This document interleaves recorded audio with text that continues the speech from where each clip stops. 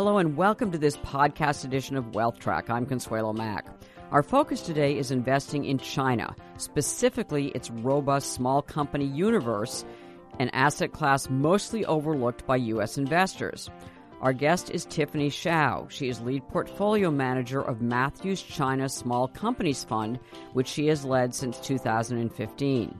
Rated 4-star by Morningstar, Matthews China Small Companies Fund has delivered benchmark and peer-beating annualized returns of 6% over the last 5 years and 10% over the last 3, placing it in the top 20% of all China region funds. However, it has not escaped the pressure of China's 2018 bear markets. The fund has declined in recent months. Tiffany, welcome to Wealth Track. I'm excited to be here. Tiffany, I'm going to start with a big picture question. Why China now, when the world's second largest economy is slowing down, its offshore and onshore markets are in bear markets, its leadership under President Xi is consolidating power, and its trade relationship with the U.S., a key trading partner, is under stress? Great question. So the way we look at China is that we try to identify areas of structural growth. So even though China, based off of a very large base, is going to slow each and every year by just a little bit, there are still many areas within China where we can find long-term structural growth, where we could comfortably generate alpha for our investors. That's a good reason. All of the negatives or certainly challenges that I mentioned in the question, we can invest in China whenever we want to, and it's the question is why now in particular would this be a good time to enter the Chinese market?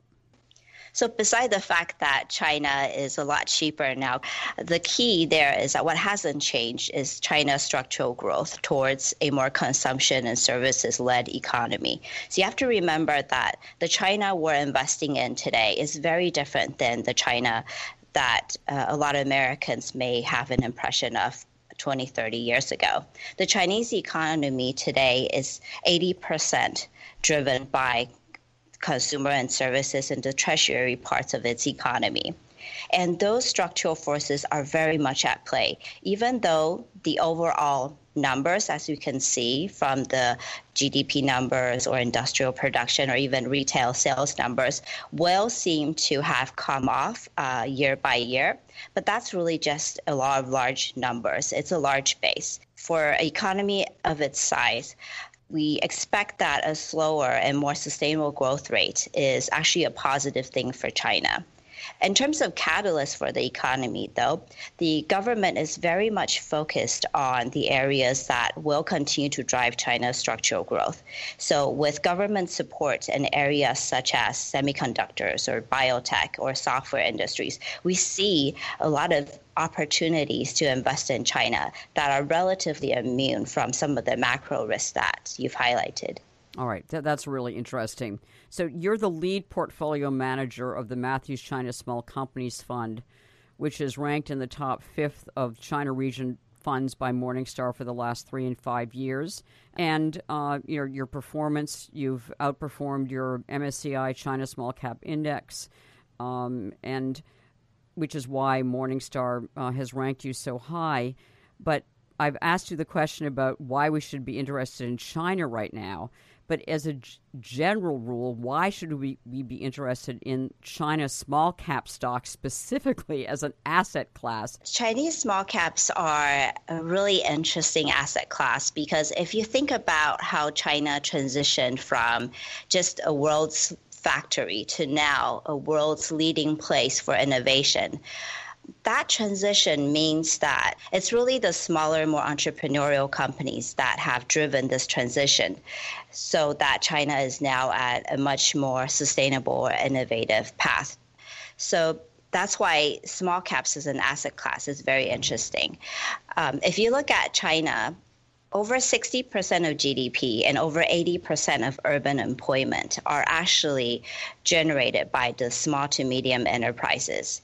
Yet, if you look at how most people invest in China, even the MSCI China has only 2% allocated to small caps. So we think that that is a unreasonably large gap between reality and how investors invest in China. Right. And let me ask you about what you said about China having transitioned from the world's factory to the world center for entrepreneurship and innovation. How real is that? And when can you quantify or give us some sense of how large the entrepreneurial and innovative aspects of Chinese companies are? The smaller companies in China actually generate more than 70% of all the intellectual property patents that are filed from Chinese firms. Not only that, but the quality of the innovation has improved quite dramatically over the past decade. We now have world-leading oncology drugs now being developed in China and now being recognized by foreign players via joint ventures with foreign players taking Chinese drugs abroad to be sold and registered in the United States and Europe. Similarly, in the areas of semiconductors. So the quality of the innovation has really improved dramatically. And that really has to be attributed to three factors that we see coming together in very short pace. The three factors are government support, and the critical mass of talent, and finally, the availability of long-term capital. So these three things previously were not a very sustainable force in China. But in the past 10 years, that's really changed with government support, not just from the incentives and subsidies, but also in immigration policy and trying to gather global talent. On the talent side, you have a lot of Chinese nationals that a couple of decades ago had no opportunity to work on the world's most leading, most innovative projects. So they had to stay abroad after they were foreign educated. And now they do see the opportunity in China with government support and with long-term capital. So they're returning to China in masses to really come up with indigenous innovation to solve indigenous problems. And finally, you have long-term capital now are willing to be committed to the more innovative parts of China that may not see immediate rewards, but for in areas, for example, like semiconductors and biotech, in areas that may take more than 10 years for a company to really cultivate and have a sustainable product pipeline. You now have long-term capital, such as venture capital companies and even Chinese entrepreneurs that are willing to reinvest into their countries. So with these three factors together, we're seeing actually a very sustainable stream of innovative companies coming out of China. Is the government providing most of the long-term capital? And when you're talking about government support, what kind of support are you talking about for these small cap companies? Sure. Let's talk about this question in two different aspects. The first aspect of it is the government support, and the second aspect of it is long-term investment into the companies themselves, mostly via private capital. So on the government support side, the Chinese government has definitely taken a very long-term view in supporting these key strategic industries by providing, for example, a lot of good policy in terms of tax refunds, lower tax rates, and the recruiting of foreign talent. But also, they have laid very strong foundations in terms of making sure that the basic infrastructure is very sound, that the education system is also very robust so that they can continuously have a very high volume of highly educated talent to enter the workforce to work on these very challenging industries. On the company side, the companies themselves, though, very rarely do they take on government capital as part of their long-term capital. Most of the times, these companies are founded by the founders and also the private equity and the venture capital funds that have really supported them along the way. And how many publicly traded small cap companies are we talking about? How big is your universe? Right. The way we define small cap is we are talking about companies with under 3 billion US dollar market cap. And in China, there are actually over 4,500 companies that are small cap. That is actually 80% of the Chinese equity universe. And when we're talking about Chinese small caps, we're talking about companies that are listed anywhere in the world, as long as most of their businesses are done in China. So about half of our universe, over 2,000 companies, are companies that are listed in China in what we call the A-share market. And then the other half of that 4,500 is listed outside of China. So they're still Chinese companies, but they have just chosen to list in either Hong Kong or the US or anywhere else in the world. And how liquid are these companies? Of these 4,500 plus companies, the average daily liquidity per stock is actually 13 million US dollars. It's a very liquid small cap asset class. It's in fact the world's second most liquid small cap asset class, just behind the United States. And the liquidity profile of these stocks have actually improved over time with the more and more participation in the A-share market by both the local retail investors and also by foreign investors. And as far as the volatility is concerned, U.S. small caps, for instance, are more volatile than large cap stocks are historically. So is there similar volatility among the Chinese small cap companies? So China is a very interesting market because if you think about the Chinese stock market, again, you have to differentiate between A shares and non-A shares, meaning, again, companies that are listed outside of China. In the A share market, small caps over the past 10 years are on average 21% more volatile than the larger companies listed in A shares. But if you look at the Chinese companies who are listed outside of China, that's actually the inverse. So small caps listed outside of China are actually less volatile than their large cap peers. In the past 10 years, on average, small caps listed outside of China are 16% less volatile than their large cap peers. Can you explain that? Why? Yes. It is quite an anomaly. And again, it has to do with the market structure because what we noticed is that everywhere in the world, there's a home country bias because locals usually know that smaller companies are the more innovative ones and the ones with better growth prospects. So usually small caps are more expensive than large caps. And A shares, where locals, meaning Chinese nationals, can buy their own stocks, then it's priced that way. So small caps and A shares are more expensive and they trade a little bit more volatilely.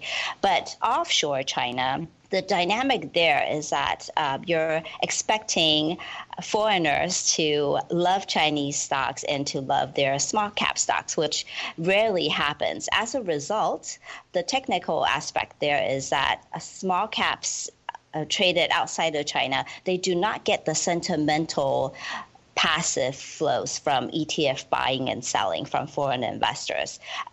Much less compared to the large cap here. So that reduces quite a bit of the volatility. But the other more interesting, I think more fundamental point is that smaller companies in China, they're actually great allocators of capital. And as a result, they're very cash flow generative companies that participate in the more structurally growing parts of the economy. And fundamentally, they're just much less impacted by the overall changes in the macro environment of China. And they're more, I would say, in charge of their own destiny. And as a result, in terms of their business metrics, are also less volatile.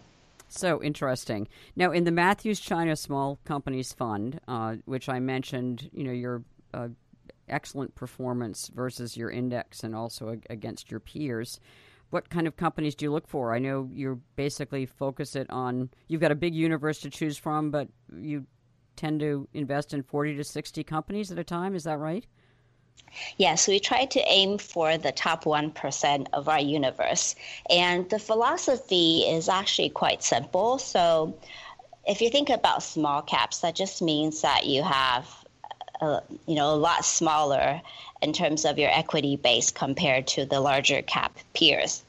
So if you're smaller, you better be really smart about how you go about doing business. So you have to pick and choose your battles. And it would be really silly for a small cap company to go into industries where a big balance sheet is a key requirement. For example, in areas like real estate or telecom or heavy asset industries. Those are not a good fit for smaller companies and their allocation of capital. So instead, what we try to focus on is on companies that can really generate the highest return on invested capital based on their moat.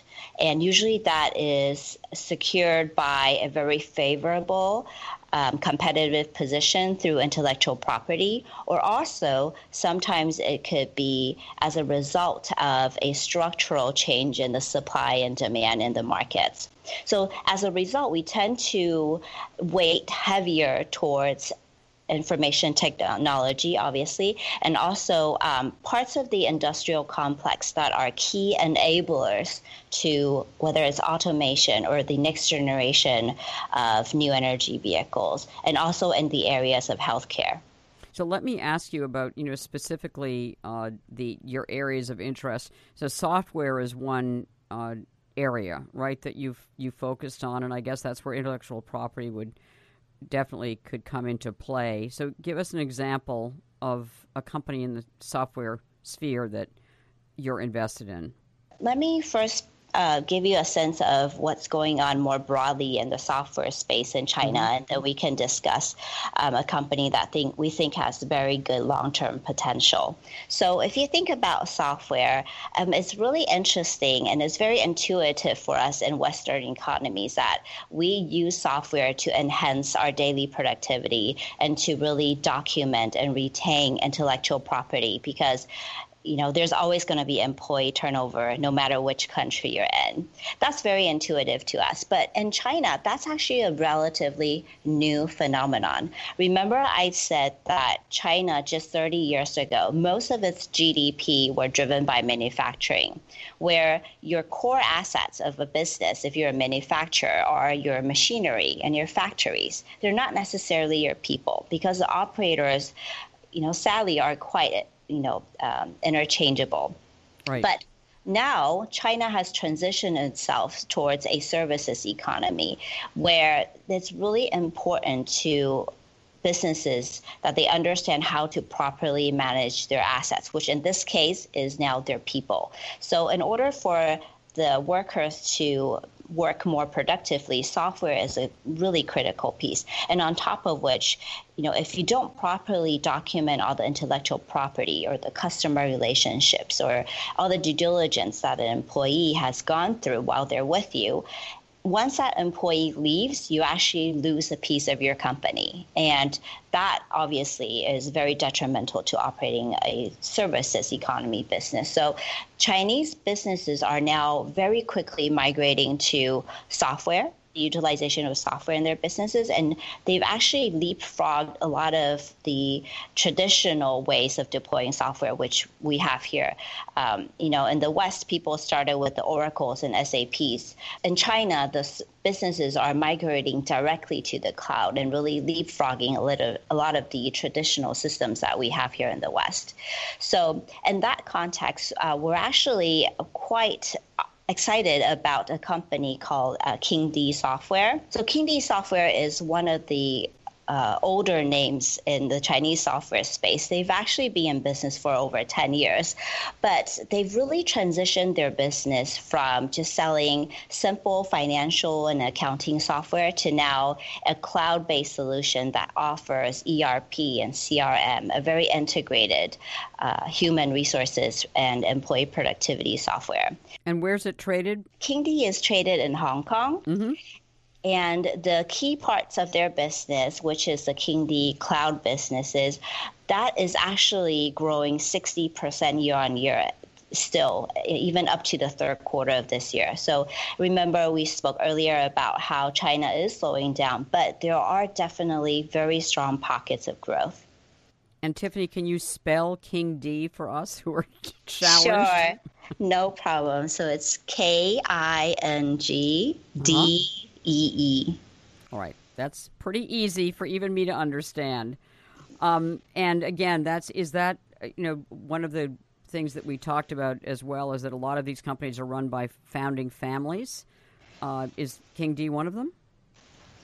So King D has been around for a lot longer. So its shareholding base is relatively more diversified. But if you talk about a lot of the newer companies that have been in market, then you see a higher concentration of the founding team owning usually between 60 to 70% of the company still. Is that a positive attribute or is that a potentially negative one? So when I look at companies, the shareholding structure is a very important part of our due diligence. I think the ratio itself is relatively unimportant compared to the quality of the people behind the businesses, right? Who are the actual owners? What is their vision? What is their integrity? That's what we really focus on. In terms of smaller companies, it's more often than not still owned by the founding members, but that doesn't mean we automatically apply a positive view towards analyzing these companies. We really need to see how these founders have really led the businesses, treated their employees, treated minority shareholders over time in order to make that assessment.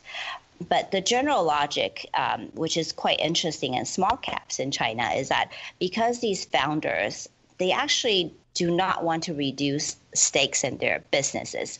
So they usually don't sell their stakes at IPO or even later on. The only way they kind of recoup their capital is actually through dividends. At a minimum, these companies pay 30% dividend payout. And they are, again, companies that are in structurally growing areas with very strong cash flows. So the average free cash flow yield is 10%, which means that when you're investing in a Chinese small company, you should expect at least 3% dividend yield, which is, I would argue, is quite a high yield for a group of growth companies.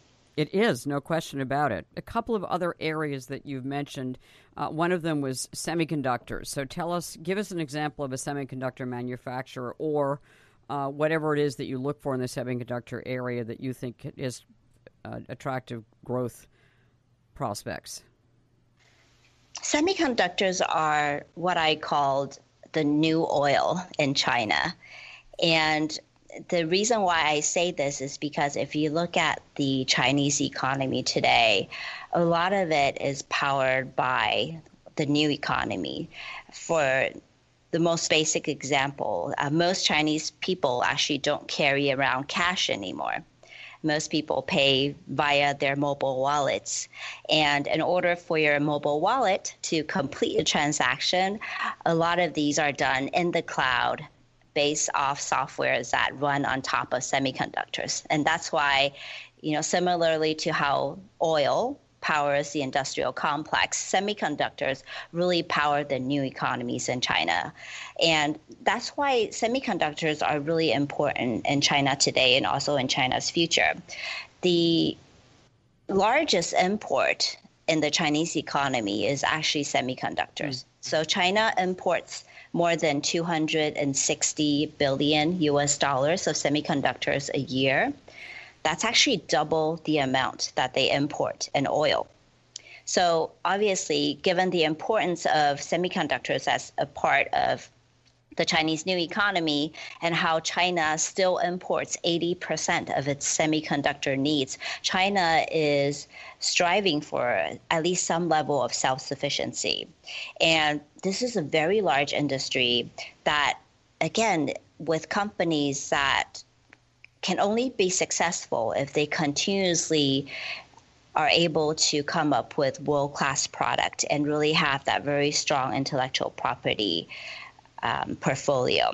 So that makes it a really attractive industry for us to begin our hunts and to find companies that can generate sustainably very strong return on invested capital based on their intellectual property position. And an example in your fund?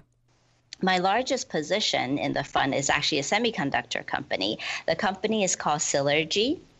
So Silergy is China's largest analog semiconductor company. And it's actually a very interesting space for us because if you think about how the world is increasingly digital, you may think that analog semiconductors may have lost their place, but that's actually not true. Analog semiconductors is actually one of the fastest growing parts of the entire semiconductor landscape. That is because everything that needs power, everything that is a sound wave, anything that you could see with your eyes, these are all analog. The real world is analog. And as we try to integrate the real world into the computing world, you need analog semiconductors to serve as that link, to translate the real world into the digital world so that the computers can understand us better. So that is why analog semiconductors itself is a very, very interesting space. And on top of which, they actually have a much longer product life cycle than digital semiconductors. A typical digital semiconductor will only be popular for 18 to 24 months. Whereas an analog semiconductor, you can actually sell it as is for up to 15 years. So these are products that really allow their creators to retain and recoup the value that they've invested into the research and development process over time. So it's a very lucrative business if you can become a world leader. And we definitely think that Silergy has very strong potentials to be a world leader in the area of analog semiconductors. It's so interesting that it is a Chinese company, and yet it's traded in Taiwan, which I know is considered to be part of Greater China, but nonetheless, why is that? Is that could that be a risk in the future? I mean, could it be delisted from Taiwan? I know that some Chinese companies have been delisted, for instance, from the U.S. Stock markets, and then relisted in China. There's a movement to try to get Chinese companies that are traded overseas to come in and list on the Chinese exchanges. So, any risk to Silergy in that respect?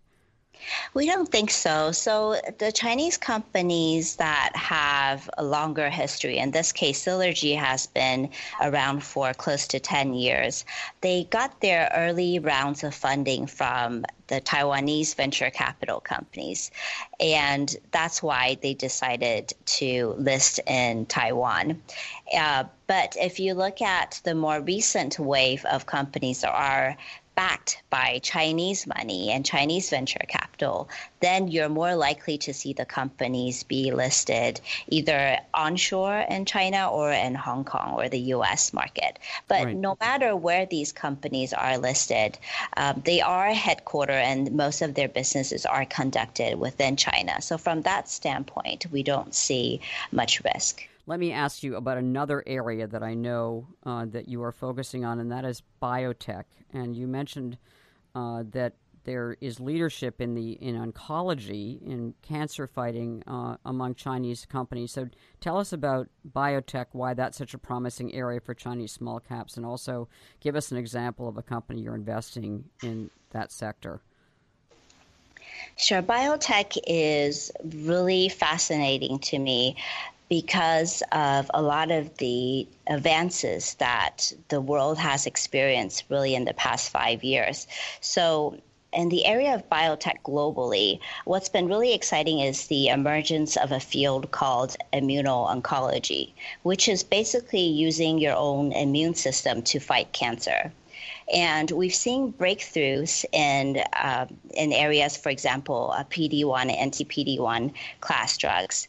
And the amazing thing about immuno-oncology is that you're using the human's DNA to combat a mutation in DNA, which is cancer. And as much as humans are all alike, drugs are developed here in the West to tackle the more prevalent cancer types in the West may not work for the Chinese population because there is still a difference in how the DNA mutates in China versus here in the West. So that's why you do need scientists in China to really focus on developing biotech drugs and immuno-oncology drugs that will work on the Chinese population.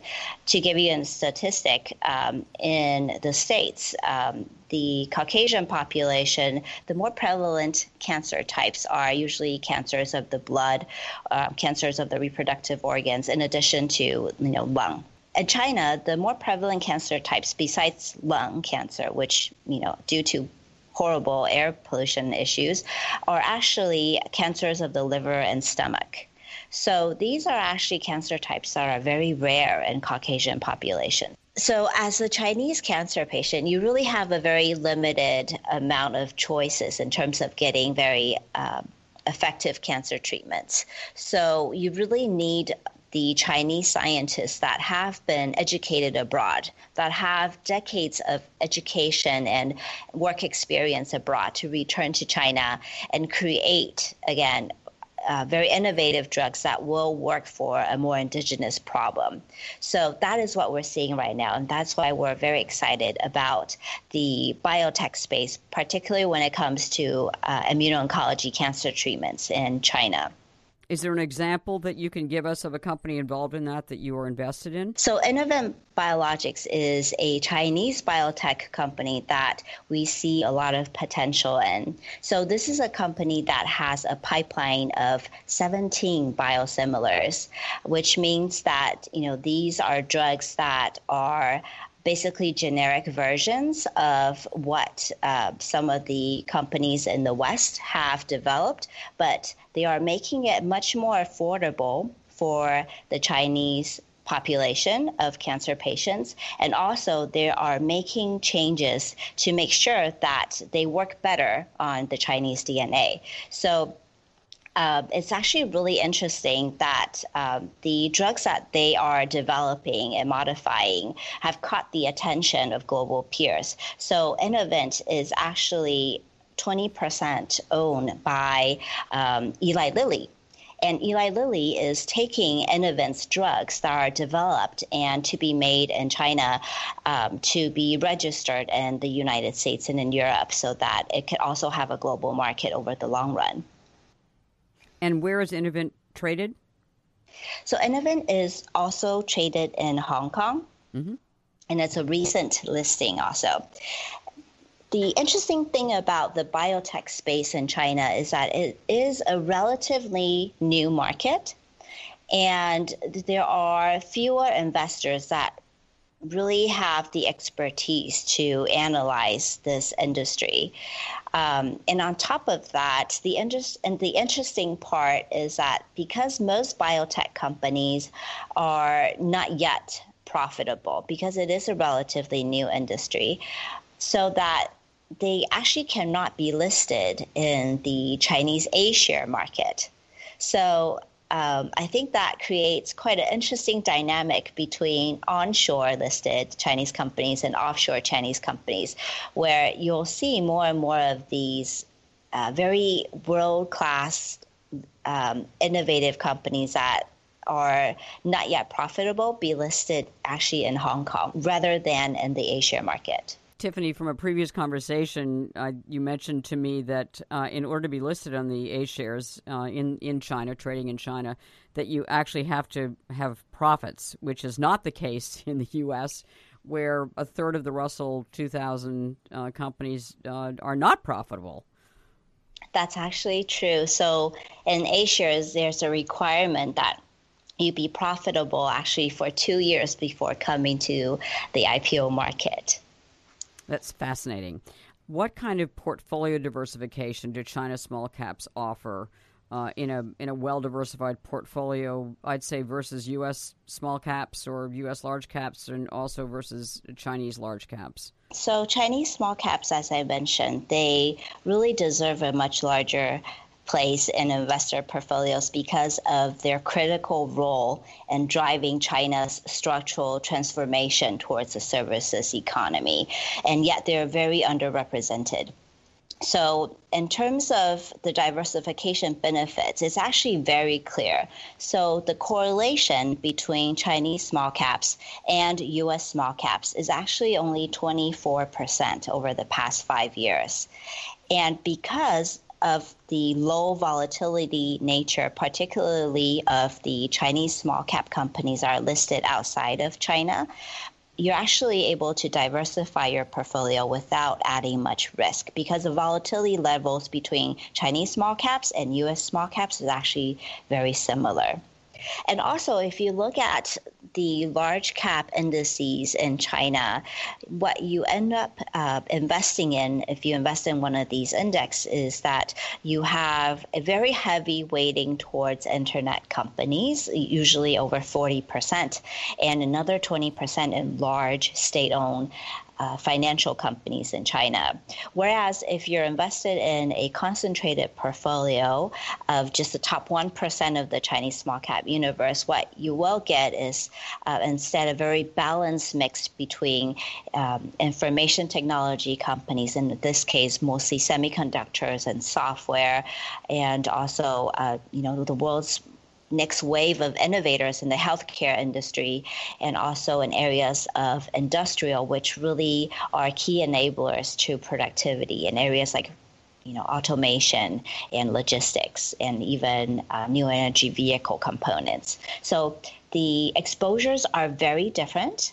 And in terms of the correlations, the numbers are quite favorable in terms of, creating a more balanced global portfolio.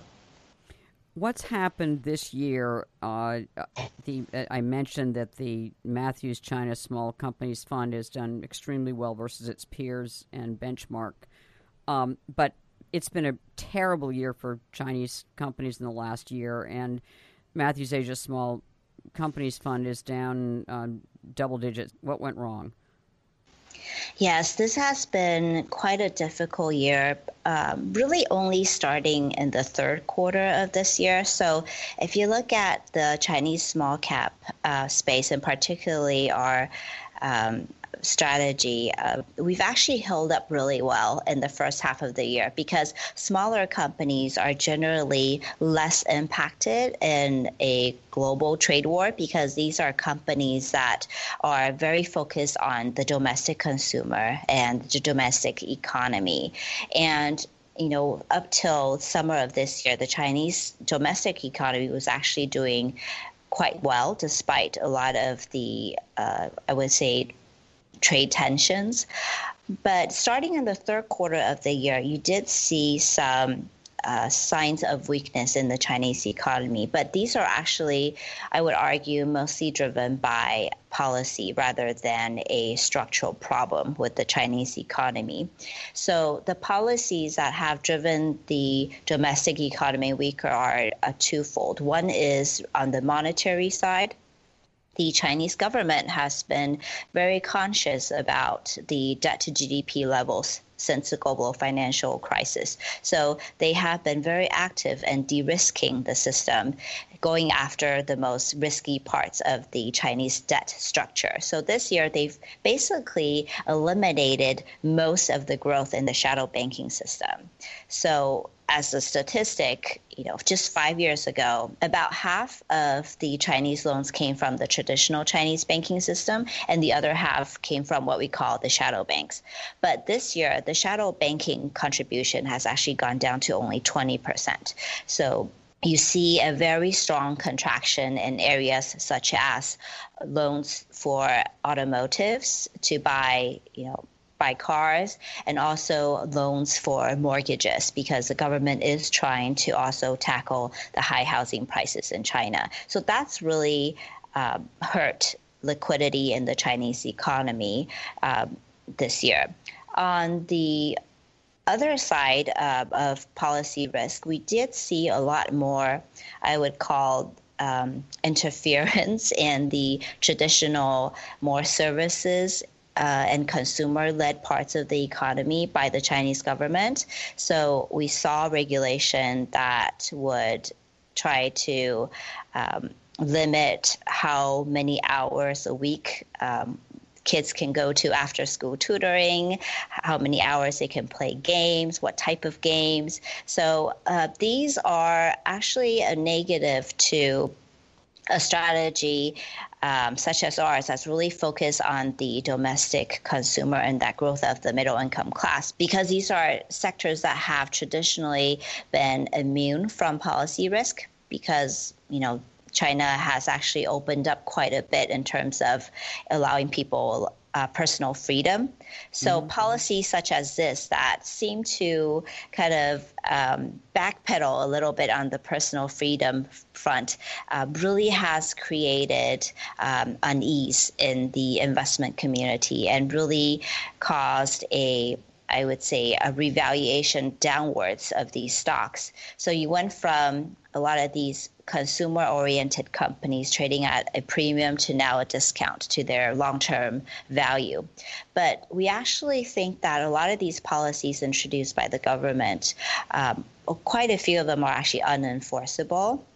So they actually have very little impact on the fundamentals of these companies, whether it's in the education sector or in the gaming sector. So we actually have taken this as an opportunity to really invest more heavily in companies that we think will benefit over the long run, despite these new policies being announced.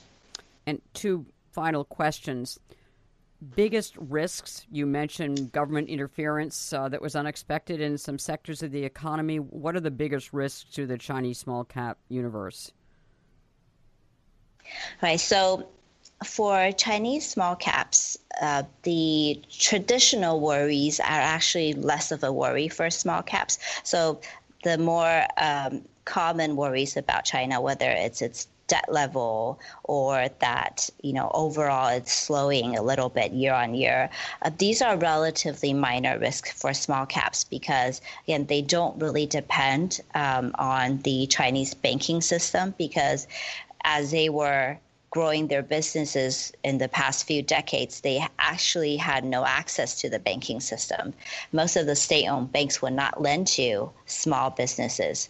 So they kind of grew up with self-help with their own cash flow. So even with the contraction in the shadow banks, they're actually relatively immune to these changes and the macro side. And also in terms of overall growth rates decelerating, again, we just really focus on sectors that have very sustainable structural growth. So, and try to shy away from companies that really depend on debt financing or easy money. And that's how we can really think about managing risk at the portfolio level. Tiffany, at the end of every Wealth Track interview, we ask our guests if there's one investment we should all own in a long-term diversified portfolio. What would it be? I really believe that investing is a great way for you to continuously learn and educate yourself. And it could actually make a very positive impact on your life when you pick the companies that can really deliver something just, world changing. So my personal favorites are still in the areas of biotech, because I feel like it is a way for investors to really learn about really the latest advances, because a lot has changed in the area of oncology since 2014. And there's a lot of hope and possibilities that cancer may actually one day be a chronic disease instead of a terminal disease. And the more that investors can educate themselves about the mechanisms and the companies that are really leading this effort, not only can investors benefit over the long run as creating a base of healthcare knowledge for themselves later down the line, but also be more be rewarded quite handsomely when you invest in really the innovators in this space. So my personal favorite is in biotech. If to translate that into a one investment, you would say buy some biotech companies in among the Chinese small cap stock universe, or? Yes. So for an investment that is more accessible to the U.S. investors, I will actually look into a Chinese biotech company that's called BeiGene. So it's listed in the States, so it's very accessible for the U.S. investor. So this company used to be a Chinese small cap, but it's actually grown quite substantially in a very short period of time. It's now a $7 billion company. It is one of the most innovative biotech companies, not just in the China context, but also in the global context. And its drugs, again, have been recognized by global biotech giants. So BeiGene is one of the world's most innovative biotech company. It's not just one of the best in China. Its drugs are so powerful that they've actually gotten the attention of another U.S. biotech giant. So Celgene is actually an investor in the company. In fact, they have an agreement where BeiGene will help Celgene sell its portfolio into China, and Celgene will help BeiGene sell its portfolio to the rest of the world. And that partnership has gone very well, and we're really excited to see even in the next decade ahead, the pipelines come to fruition. So, Tiffany Hsiao, thank you so much for joining us on Wealth Track. We really appreciate your being here and giving us a very compelling case about Chinese small company stocks, about which most of us have known very little until now. So thank you for educating us. We really appreciate it. Thank you. It's my pleasure. Tiffany Hsiao, thank you so much for joining us on Wealth Track. And I want to thank our audience for joining us as well. For more information on the Matthews China Small Companies Fund, plus investing in China and related topics, please visit our website, wealthtrack.com. In the meantime, make the week ahead a profitable and a productive one.